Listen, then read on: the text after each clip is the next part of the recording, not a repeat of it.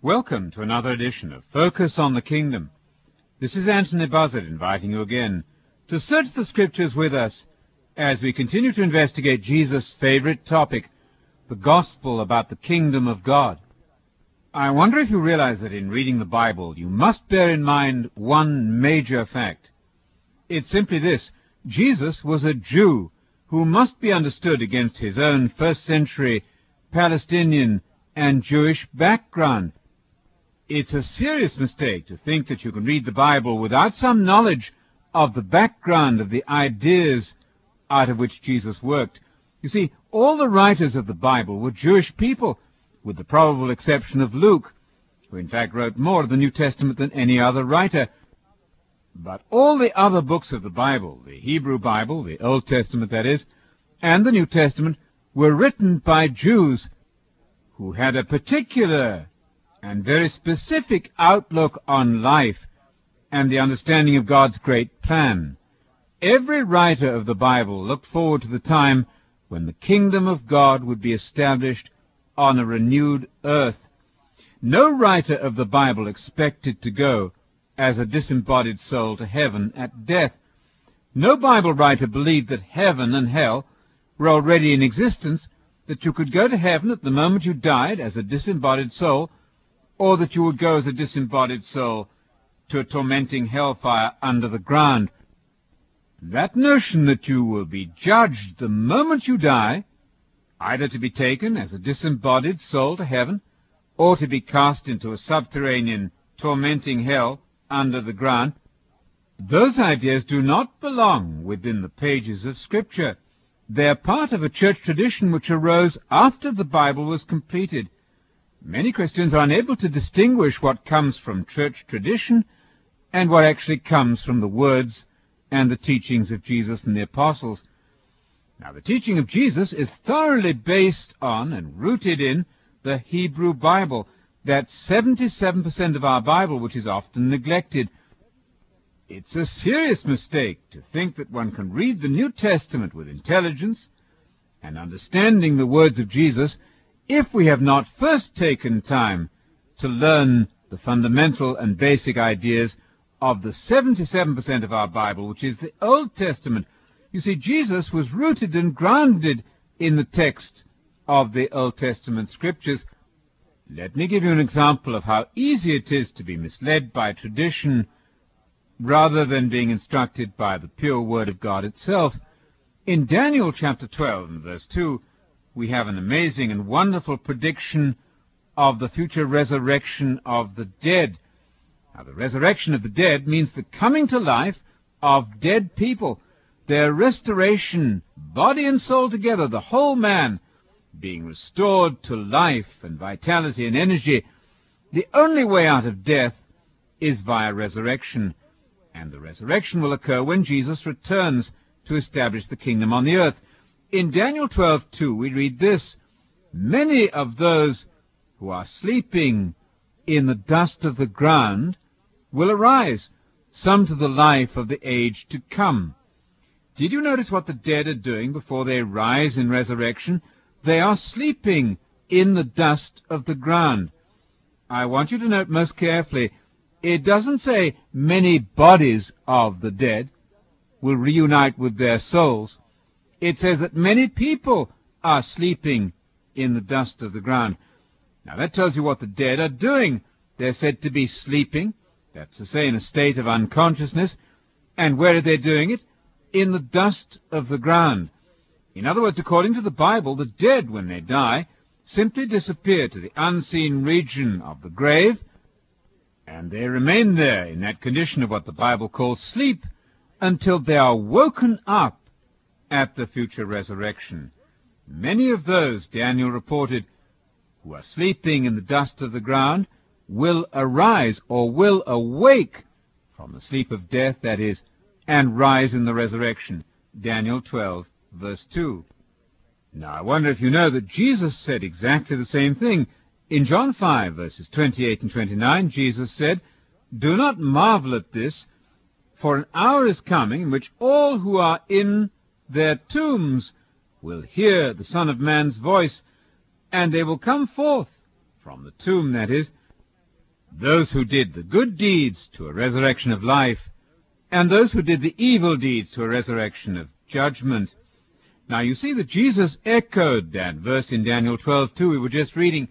People are in their tombs until they hear the voice of the Son of Man. And they hear it when they're in their tombs. They awake from the sleep of death, and they come forth in resurrection. Now I have to tell you that resurrection does not occur the second and the moment that you die.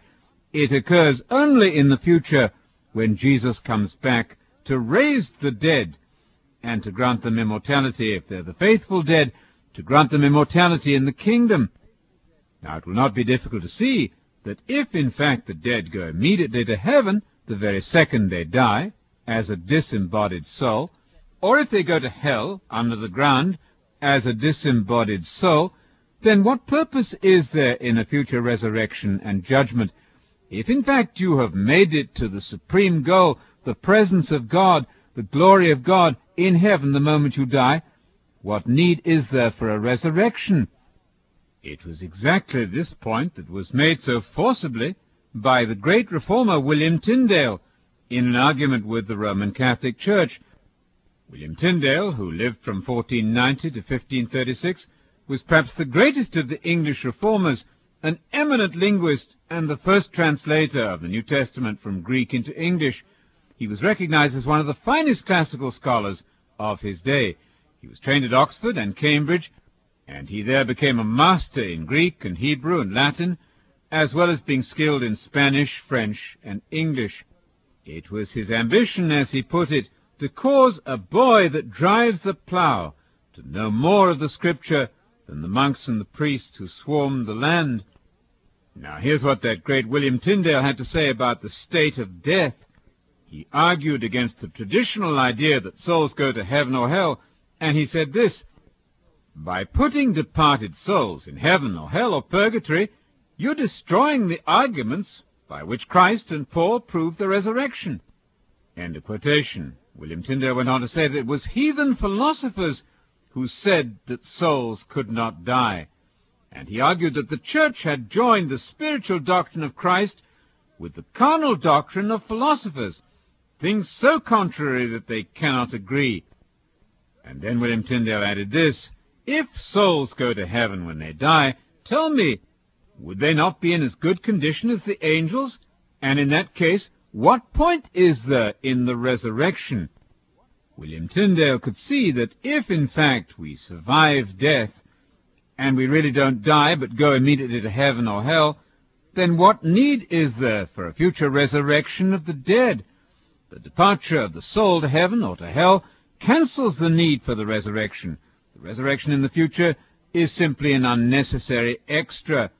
But in the Bible, everything focuses on the resurrection.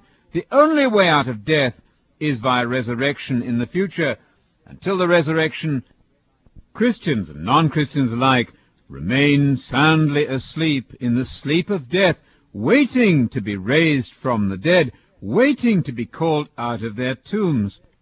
Now, I wonder if you knew that this doctrine of the sleep of the dead was actually the view of Martin Luther, the great reformer. According to one of his critics, Luther believed that all souls die and sleep until Judgment Day. It's a remarkable fact that churches claiming to be followers of Luther have actually abandoned some of his efforts to restore original biblical truth. The popular idea that souls go to heaven or to hell at the moment of death is so comforting and so pleasurable to churchgoers that they prefer that view, although it's not biblical, to the view of Jesus himself.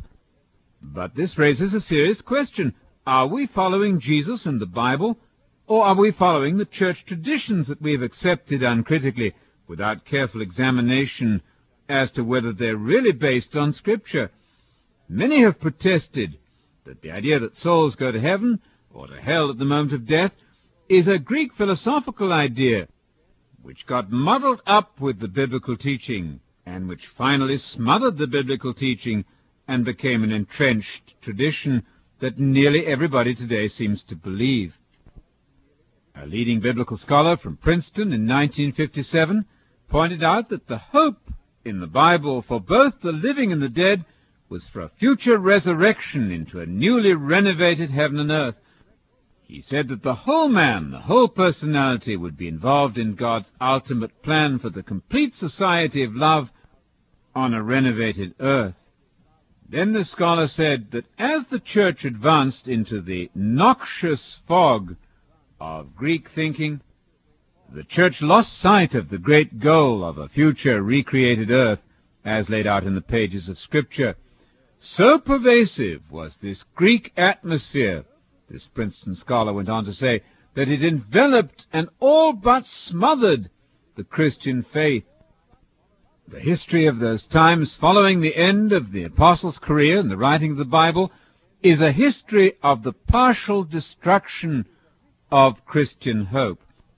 The scholar went on to point out that it was the Greeks who believed that souls and spirits might ascend from the material world to a timeless kingdom in heaven, but the Hebrews who wrote the Bible did not believe any such thing. If you teach that souls have already gone to heaven or to hell, then the second coming is an anticlimax. If the soul is already blissfully in heaven, said this scholar, or is justifiably roasting in hell, what need is there for anything further? What point could there possibly be, he said, to Christ's return or the renovation of the universe? This inner contradiction, our same scholar said, has remained to plague Christians throughout the centuries. And it's precisely that contradiction that we're complaining about in this series of programs dedicated to the kingdom of God. Once we see that the dead are not living, but are waiting, sleeping in the grave until the resurrection, our eyes will be focused where the New Testament focuses them. They'll be focused on the great event of the future, the return of Christ, to raise the faithful dead and to give them a share in his great kingdom on the earth. Blessed are the meek, Jesus said. They're going to have the earth as their possession and inheritance. Matthew 5, verse 5. Indeed, they're going to rule upon the earth. Revelation 5, verse 10. Let me quote a little further from this Baptist scholar who protested the popular idea that souls go to heaven or to hell. He referred to another reformer, John Calvin, and said that Calvin was unable to free his mind from the Greek individualism which taught that an immortal soul slipped off at death into heaven.